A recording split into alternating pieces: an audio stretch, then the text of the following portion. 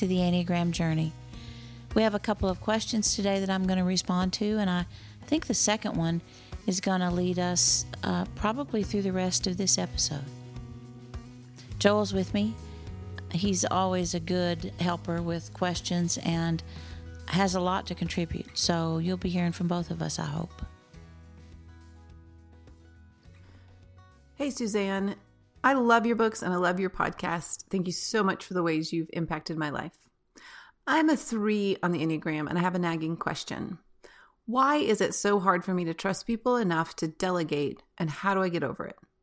So I'm a solopreneur, meaning I'm a solo entrepreneur, and I really need to hire some things out. But so often people just do poor work or just flake out, and I can't get past feeling like it would be better to do everything myself, even though I know I can't actually do it all myself. My standards aren't all that high. I mean, I want things done well, but I'm not asking for perfection. And I'm fine delegating unimportant things like cleaning the house or landscaping. But when it comes to something that I see as important, well, I just don't know how to find people that I can trust. Thank you so much. Hi, Julie. Thank you for the question. It's really a good one. I want to start by talking just a little bit about the difference in 3s and 1s in case people listening think, oh, I do that, but I thought I was a 1. So you did a good job with differentiating the two. I just want to say that the difference maybe is that you want to be the best, and 1s need things to be perfect.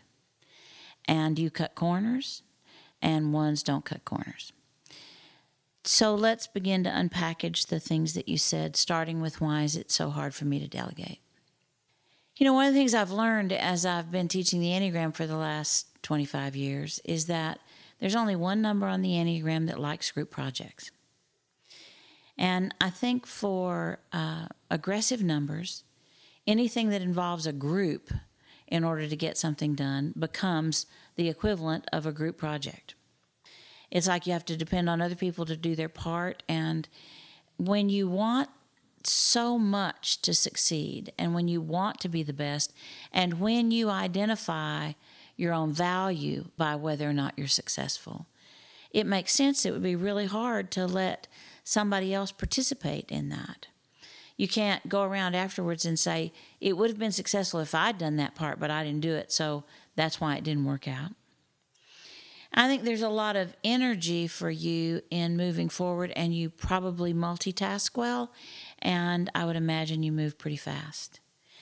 And generally, people we work with and do projects with either don't move at the same speed that we do, or they don't do things in the same order that we would do them. There's a lot going on around processes for 3s. You know, 3s like to get everything lined out and then march through it. And I chose the word march intentionally. And other numbers just slow you down. They tend to do that. So the question you have to ask yourself is, what can I learn that has value by allowing other people to participate working on things with me, with what they bring as their gifts and as their deficits, with what they have to offer that I wouldn't have seen or wouldn't have known to contribute. And then I think you just wrap your arms around the fact that it's going to be hard. It's going to be hard every time. So I wouldn't try to overcome it being hard. I'd try to accommodate the fact that it's hard. Is that like so many other things? It just takes time. Once you do it once, it's easier the second time, then it's easier the next time.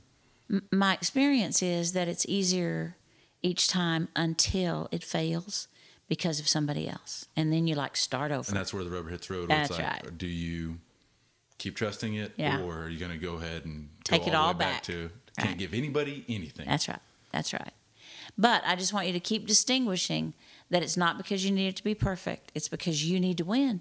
You need to be the best. And second place really doesn't work for you. Another thing, Julie, is that I think you ought to tell people it's hard for you to delegate. The people that you're delegating to, I think you ought to start off by saying, I'm working really hard in my own life to learn to do this, and I'm not very good at it yet, and I'm really trying and working hard, and so be understanding and offer me some grace if I don't get it right or if I'm impatient or if I need you to do things that you don't yet know how to do or haven't done before. Sometimes if you set the table by naming the problems, then if the problems arise, they're not such a big problem. That has come up a few times in recent things that I've heard you say and a conversation that we had just earlier today that goes unnoticed. Letting other people know your expectations from this. So with a conversation that we had earlier, I said to you, I'm going to tell you all these things. I don't want any back. And then I just want you to hear it. And then after we talked it out a little bit, because of course you didn't let me have that.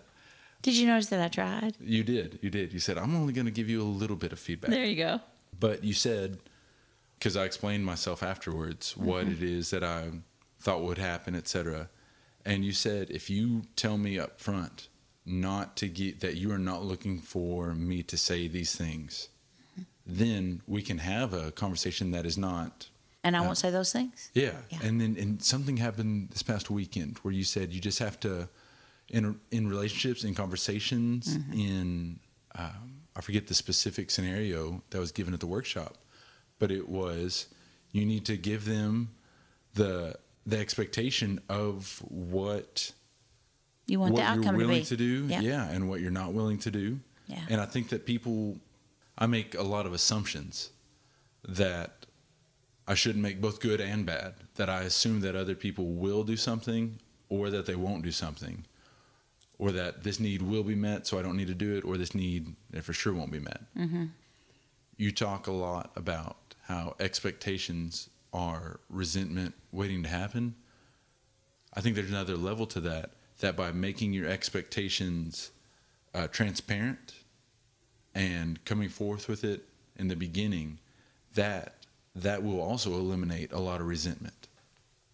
I think we could rename expectations desires in the way that you just used it. Yes. I don't think people let other people know their desires. That's right. And so if you tell me that you want to tell me something because you want me to have the information, but you don't want me to respond, that's one level of you and I doing that work, and we've done it for a long time. But another level is, I want to talk to you about something, and I'd kind of like to have your feedback on this part, but here are 3 things that it doesn't help me if you say them. So please don't say them. And I think for 3s, 7s, and 8s, letting other people know your desires in this scenario, for Julie, letting whoever it is that she's going to contract things out to, that these are my desires, here's the stuff, and all the other things that you said of, this is maybe how I'll behave, don't take it that way, please. And then everything's out on the table. Right. And I think everything being on the table actually eliminates expectation, because expectations come from this magical place of what you want to happen. Expectations are kind of a made-up reality. Exactly. And then when they aren't met, the other person may not even have known your made-up reality, right? You have a first grader at your house, and I watch you with her, and you tell her what you expect, and she pretty much delivers. And I figure if a first grader can do it, adults can do it. We just don't tell people what we need or what we want. So you know that in our family, when I'm going to have a conversation with somebody that I think might be conflictual, I often start with, I don't want this to cost us anything. I'm not sure we're going to agree, but there's some things I feel like I need to say. And then I want us to be fine after I say them. And generally that's what I get, is we're fine after I say them. And I don't know that we would be if I didn't. So I talk a lot about, there are a lot of things in life you have to set the table for. There are a lot of meals and conversations we're going to have that you have to set the table for. And I think how you set the table often determines the outcome. And I think people tend to lead with their strengths instead of their weaknesses in group interaction, and I think that's a mistake. So if I feel sure Julie will walk in and say, here are the strengths I have, but this is a weakness for me, because she said it here when she sent her question in. And I think when you name your weakness, it changes the level of the conversation. Because if you don't name it, then the other people walk away and say, she just doesn't want us to help. She doesn't trust anybody to do it but her. She does all that. But once you name it, that's gone. That's not on the table anymore. I don't think there's anybody who doesn't respond well when another person shows some vulnerability. Yeah. Nothing ever bad comes from that, does? Yeah. When you come in with, I have all the answers and we're going to do it my way, you've already lost the most important thing. You may win the battle, but you won't win the war that way. All right. Thank you, Julie. The next question is from Christine. Hi, Suzanne. Thank you so much for your work on the Enneagram and sharing it through your new podcast. It's been really meaningful to listen to your latest episodes. I find myself today curious and would love your feedback and opinion on how trauma affects the different Enneagram types. Specifically, I am a 6, and I'm curious how past childhood trauma might affect me in my present. I've done a lot of personal work to grow through the pain of those experiences, but I'm wondering if there might be any lingering pockets that maybe I'm functioning out of but haven't yet been aware of. Any insight you have on this would be super helpful. Thank you again. Hi, Christine. That's such an important question. Thank you for asking, and thank you for asking it in this context so that I could talk about it a little while for all of us. Trauma is different from wounding. Wounding is inevitable. We all experience wounding in childhood. And actually, it's all of that wounding that determines how we live out our genetic predisposition to be the numbers that we are. Trauma occurs on a deeper level, and it actually causes us to go really deep into excess in our number. So if you think of that at any given time in our number, we can be healthy or average or unhealthy or in excess. Then what happens to us when we experience trauma is our habitual, patterned, predictable response is excess in our number. Lots of people who experience trauma think they become another number. And all I can say is that sometimes when people experience trauma, they stop short of going deep in excess in their number and make that organic move or that intuitive move to the number that they go to in stress. Once you fall, I think is the best word, into excess in your number, it just takes you longer to get back to average. It takes you longer to let go of excess in your behavior. It just takes you longer to get back to a place that's level from which you move up into healthy and sometimes down into unhealthy, and we all do that.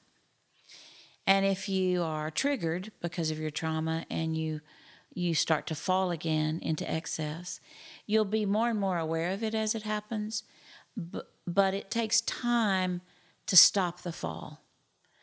I experienced a lot of trauma as a foreign exchange student when I was 16, and I didn't know the Enneagram then, of course, so I've come to use a lot of this language by looking back and by dealing with other people who are experiencing trauma. So since you're a 6 on the Enneagram, that means that the way you're put together on any given day, you already have anxiety that you're struggling with. And the biggest problem, I think, I'm not a clinician, so I'm an Enneagram master teacher, and I'm old, but I'm not a clinician. And what I think the biggest concern is for 6s that experience trauma, once they've had a certain level of counseling and therapy and care, is that it exacerbates the reality that they don't trust themselves. And I find 6s to be so trustworthy.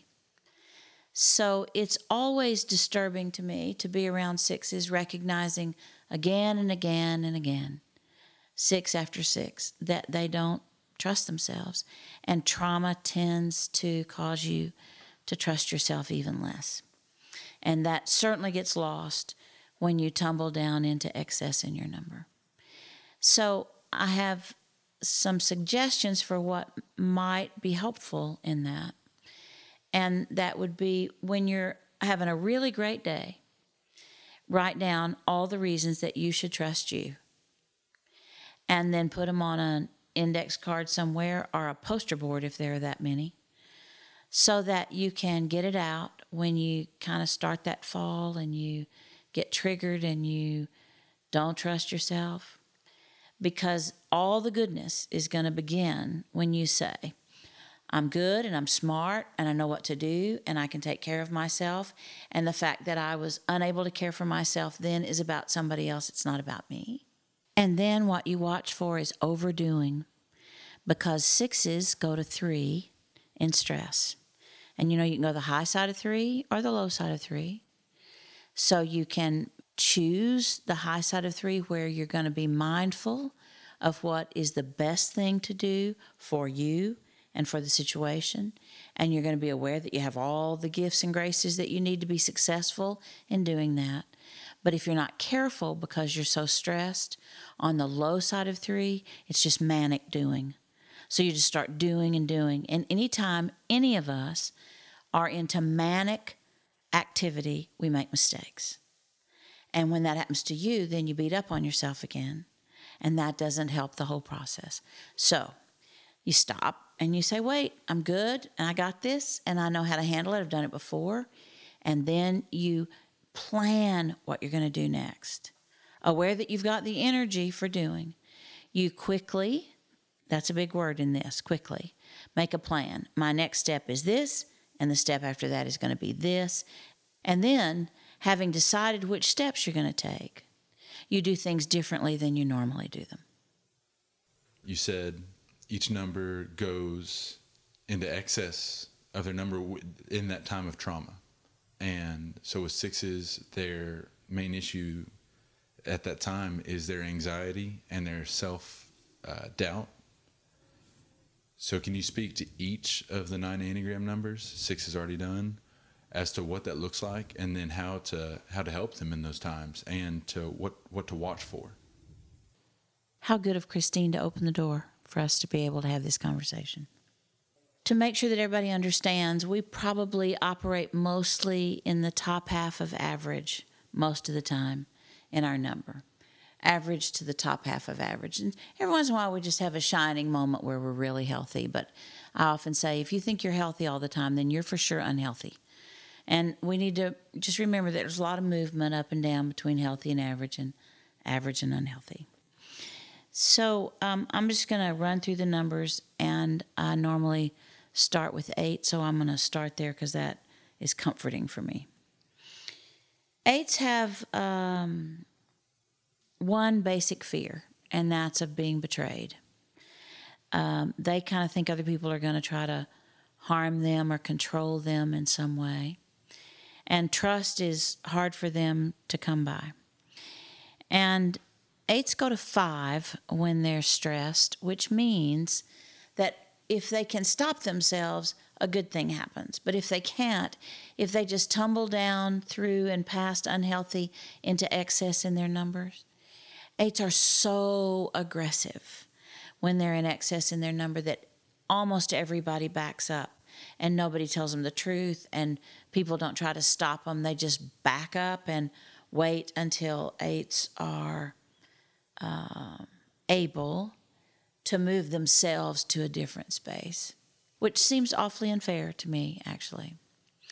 So if, as an 8, you can catch yourself when you are tumbling before you begin to just be abusive to other people, then you can be mindful of the 2 choices you have in stress in relationship to your move to 5.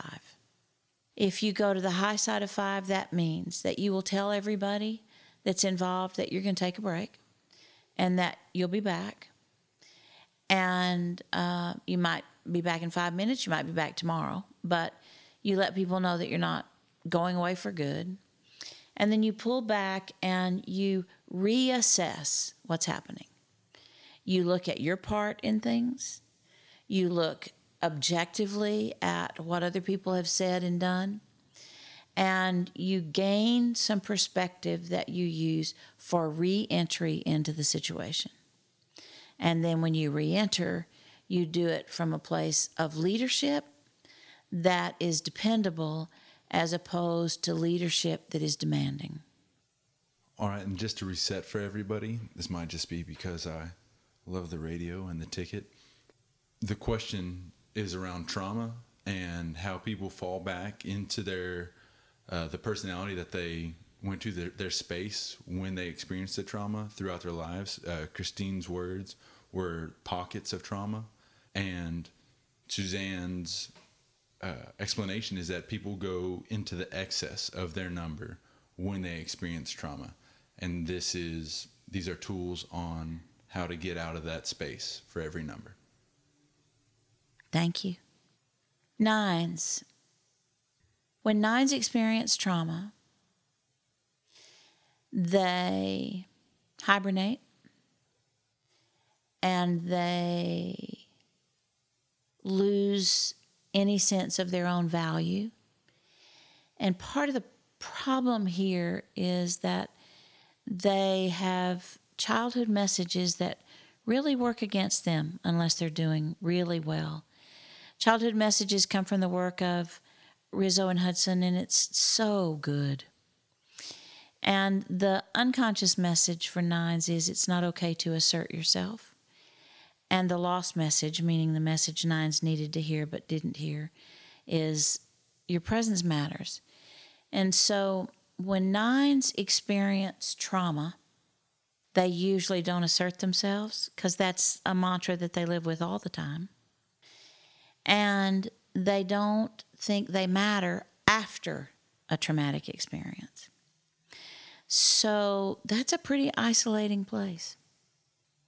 And when they fall back into those pockets of trauma, they fall back into insignificance.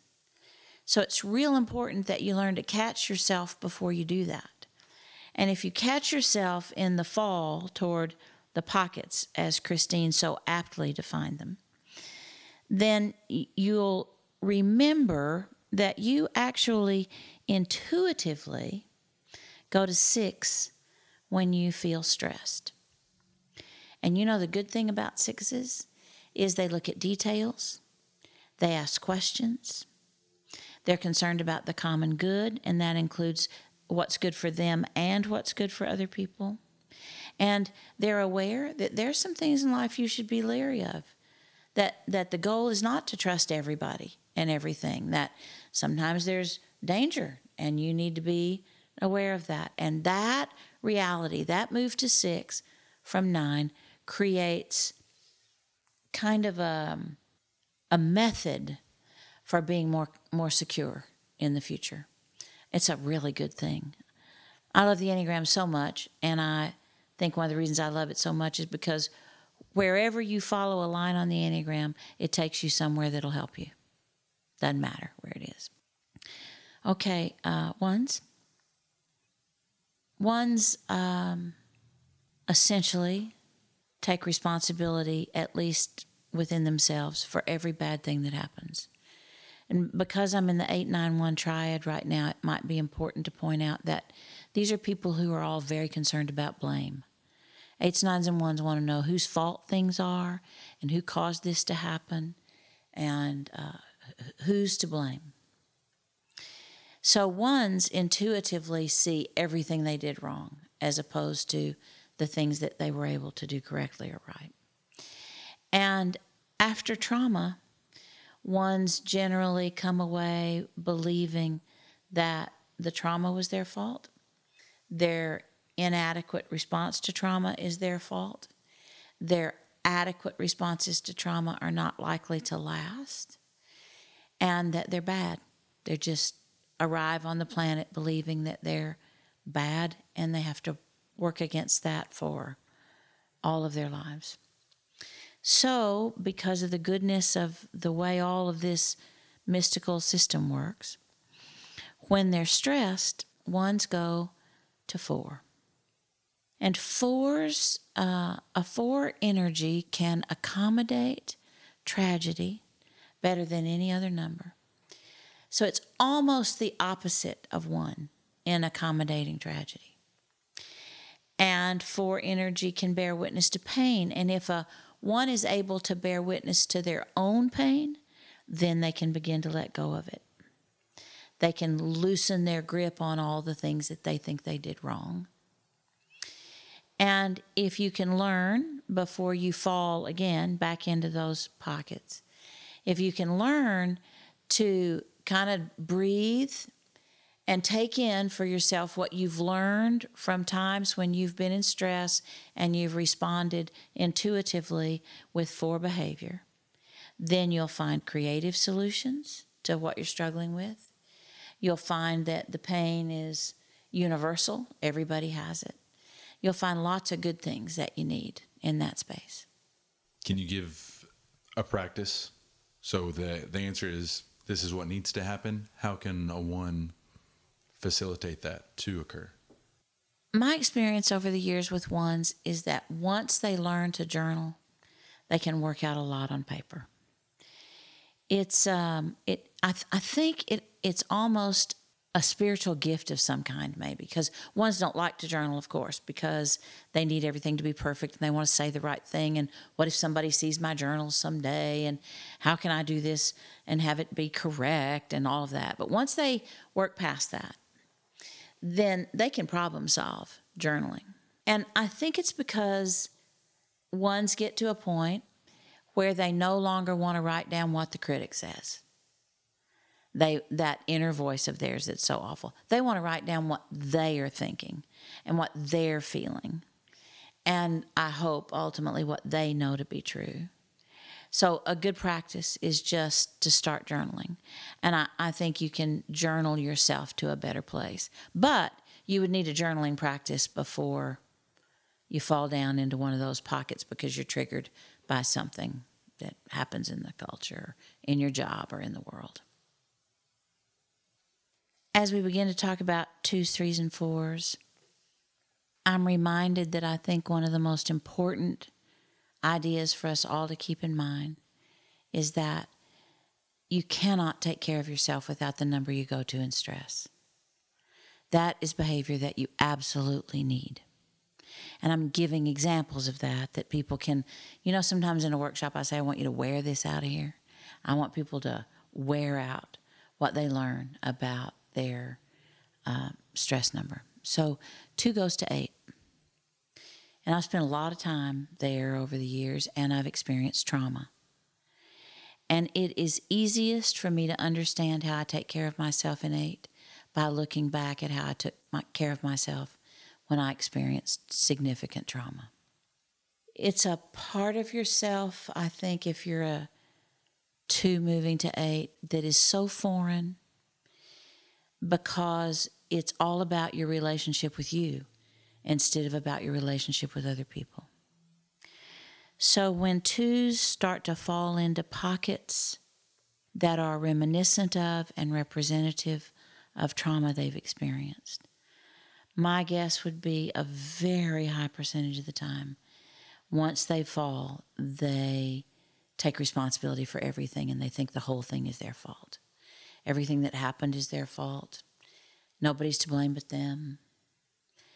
And it would take a strong number like 8 for you to stop doing that and for you to keep yourself from doing it by remembering that you're responsible for decisions that you make, and you can make decisions on your own behalf that help you to take care of yourself. So when you start that tumble into excess in your number where you want to please everybody, you want everybody to love you, you want everybody to understand you, just stop and recognize that the person that you need to love and care for you in that tumble is you. And the way you're going to do that is by backing up and putting feelings in their place and thinking. And you're just going to think and think and think until you think things through to a reasonable place. Is reactive behavior for 2s to automatically blame themselves? Yes, automatically, every time. All right, and so now we're on to threes. Let's start with the question, how are you successful during trauma? This a similar question that came up recently, or in the past year, I should say, I think it was, when all the flooding hit here in Texas. And it was, how are you successful in handling this terrible time? Right.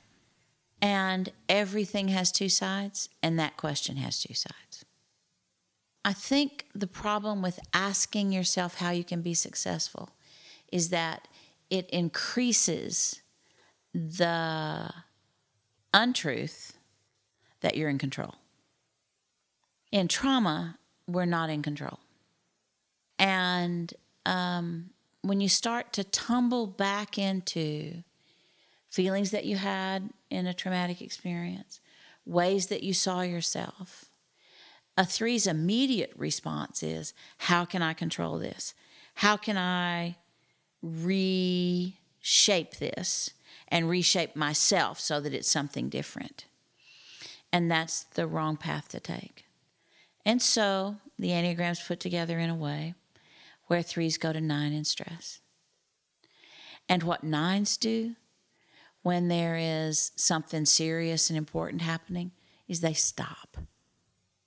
They don't just keep moving no matter what, doing the same old thing they've always done. They stop and they evaluate what needs to be done, and then they move cautiously because they recognize that it takes a long time to undo or change a big thing. And so I think if threes can recognize that the thing they need to do first is not control what's happening, but they need to stop and not rely on old plans, but make a new plan that takes into consideration that they're in a new place and a new time. It's not like it was when the trauma first occurred. It's a new day and a new thing, so it requires a new response. And 9 energy will really help you with that. It's how you take care of yourself. And on to 4s. I think young 4s believe that their ability to hold pain or bear witness to it, or their ability to accommodate tragedy, is what makes them special. And that's very dangerous in relationship to trauma, because 4s can easily get into a pattern of believing that their trauma is what makes them special, that being a victim is what explains them to other people. So I think 4s have to work harder to avoid the pockets than almost any other number because of their inclination to kind of fall in the pocket and believe that there's something there that will help them in relationship with other people. Is there something to look at it from the other side? So if you're a young 4, so in the people experience trauma all throughout their lives. Right. The example that Christine had was as a child. Right. So you're a young 4, you experience trauma growing up. You get out of it. You get to a healthier space. It's over. Is there something that they can grab onto to kind of as a preventative from going into the pocket instead of, it seems like it would be harder, since it is harder for them to come out of the pocket. Yep. What can they do to not go into it? That's really good. And the answer is focus on other people. 4s are almost always focused inward, and they go to 2 in stress. And then in 2, they're focused outward. And what they need to do when they start to feel, when they're triggered or they start to feel all of that kind of come up inside them, everybody feels trauma in their body first. That's a warning that it's coming. That's a warning that you're falling in one of the pockets, is that it's a bodily warning, and it's different for all of us, but we all know it when we feel it. One of the go-to things of AA is when you're feeling like using, to go help someone. Right. That's immediately go do that. Yep. That's it. And so I think fours have to focus on other people as quickly as they can and then involve themselves with someone else focused on what's important to them, the other person, not on what's important to the four. And finding value in being the victor as opposed to being the victim. And after we go through all the numbers, I want to speak to that a little more. It's usually a surprise to fives for me to really kind of get serious with them about the fact that you can't work out everything in your head. And it's interesting that we just talked about bodily responses to trauma, because fives try to work out all problems in their heads. They try to think through all their problems. Is the snap response, no, you can't think everything through your head? Exactly. That's it. That's what they're thinking. Yeah, I'm sad for you that you can't do that, Suzanne, but I actually can. So I think fives try to evaluate and make sense of and understand traumatic experiences. And they usually defy all of that. And fives often want to gather information about trauma and traumatic experiences, which really could be bad. It could be good, but it could be bad too. And so I believe that when fives start to tumble down into remembering trauma, or when they start to feel connected to that trauma in some way, one of the best things they can do is rely on the reality that fives go to 7 in stress. I think that's one of the craziest moves on the Enneagram. And it is a moment that is so expansive for fives, because fives tend to re-examine things, but they seldom reframe them. And reframing is not always bad. No, it's not. Oh, yeah, well. Ridiculous question. If someone were to illustrate what going to your number in stress in a time of trauma looks like, would it be, as an example, a 7 saying to a 5, hey, how about we do this together? Together? Let's do it like this and give my way a try here. Is that the same for if you had to think of it and imagine it that way? Is that fair? Is that accurate? Here's what I do. I think of the female 8s that I know. And how they would... And I say to myself, how would Joey handle this? How would Nadia handle this? That's what I do. I literally say it out loud to myself. And it gets me there pretty quick. It's a very helpful thing. The other thing I thought you were going to ask, so I want to respond to, is when I use the language go to, what I really mean is you take on behavior. Yeah. It's just the language that works the best. That's right. I for one have never thought of that. Like, I don't have any. I go to 1 in stress. Yeah. And I've never thought talk to Chase about this. Yep. And because I can get that perspective. That's and it. Possibly a healthier perspective if I'm going to the low side and so on. Yeah. Someone else who's not stressed out in that moment or not in the low side of their number, hopefully, can give a fresh perspective. Absolutely. And so I think a 5 it'd be hard for a 5 to pick up the phone or get on their laptop and contact a 7. I would encourage that. But if you can't do that, then I think a 5 can stop and use thinking to say, how can I reframe this into something more manageable? And I think it works. All right, we already covered 6s and finally 7s. You've heard me say before that I think all the rest of us, don't really want 7s to get better, to get healthier, to be deeper, to change anyway.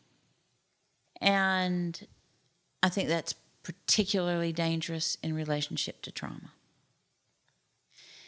Because you know, as a 7, that you're loaded up with defense mechanisms. You got more than other numbers do. And you know that you can reframe any negative into a positive. And reframing trauma buries it, but it doesn't get rid of it, and it doesn't address it, and it doesn't control it, and it doesn't make it any better.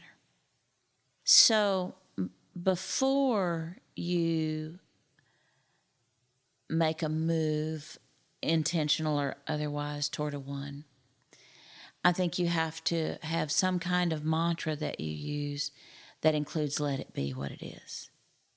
Let it be what it is before you try to fix it. You say to people in relationship with 7s, when there's a problem, the first step is convincing a 7 that there is a problem. That's right.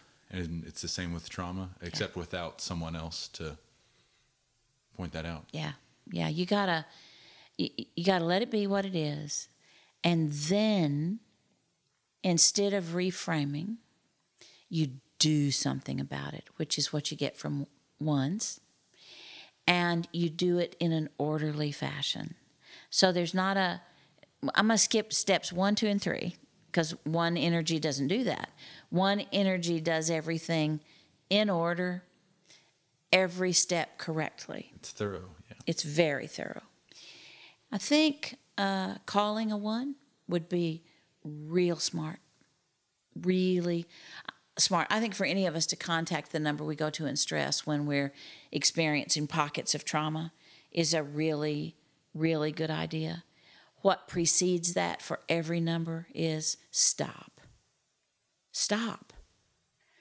And if you have some kind of contemplative practice, you'll be able to stop. You know, this morning, the system, the security system that we have on the house, because we got some new windows, we had those people come out. And the guy who came got to talking to Dad. And he said, you know, I used to struggle with anxiety. I had such bad anxiety that I took 5 pills a day.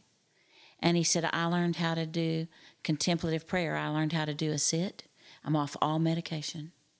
And it just reminded me I need to talk about that more than I do, because contemplative practices create a space within all of us where we can stop.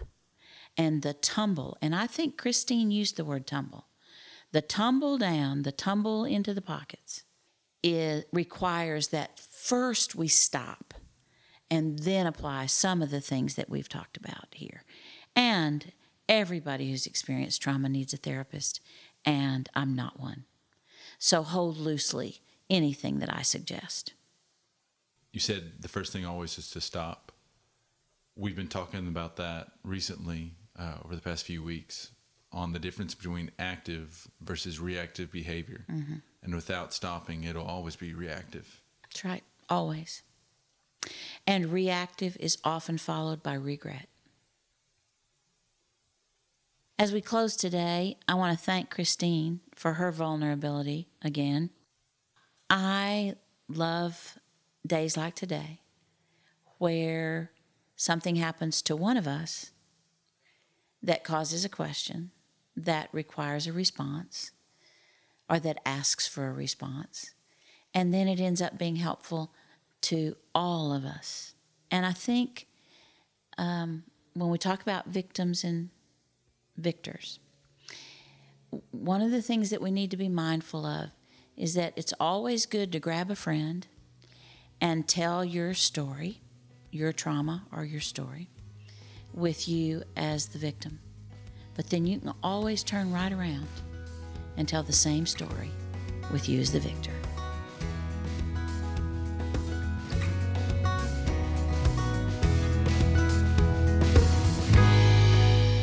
The Enneagram Journey podcast is produced by Life in the Trinity Ministry. Music is provided by Solveig Lighthouse. Professional photography is courtesy of Courtney Perry. We invite you to visit theenneagramjourney.org for more information and we welcome your questions and comments. Thank you for being with us today.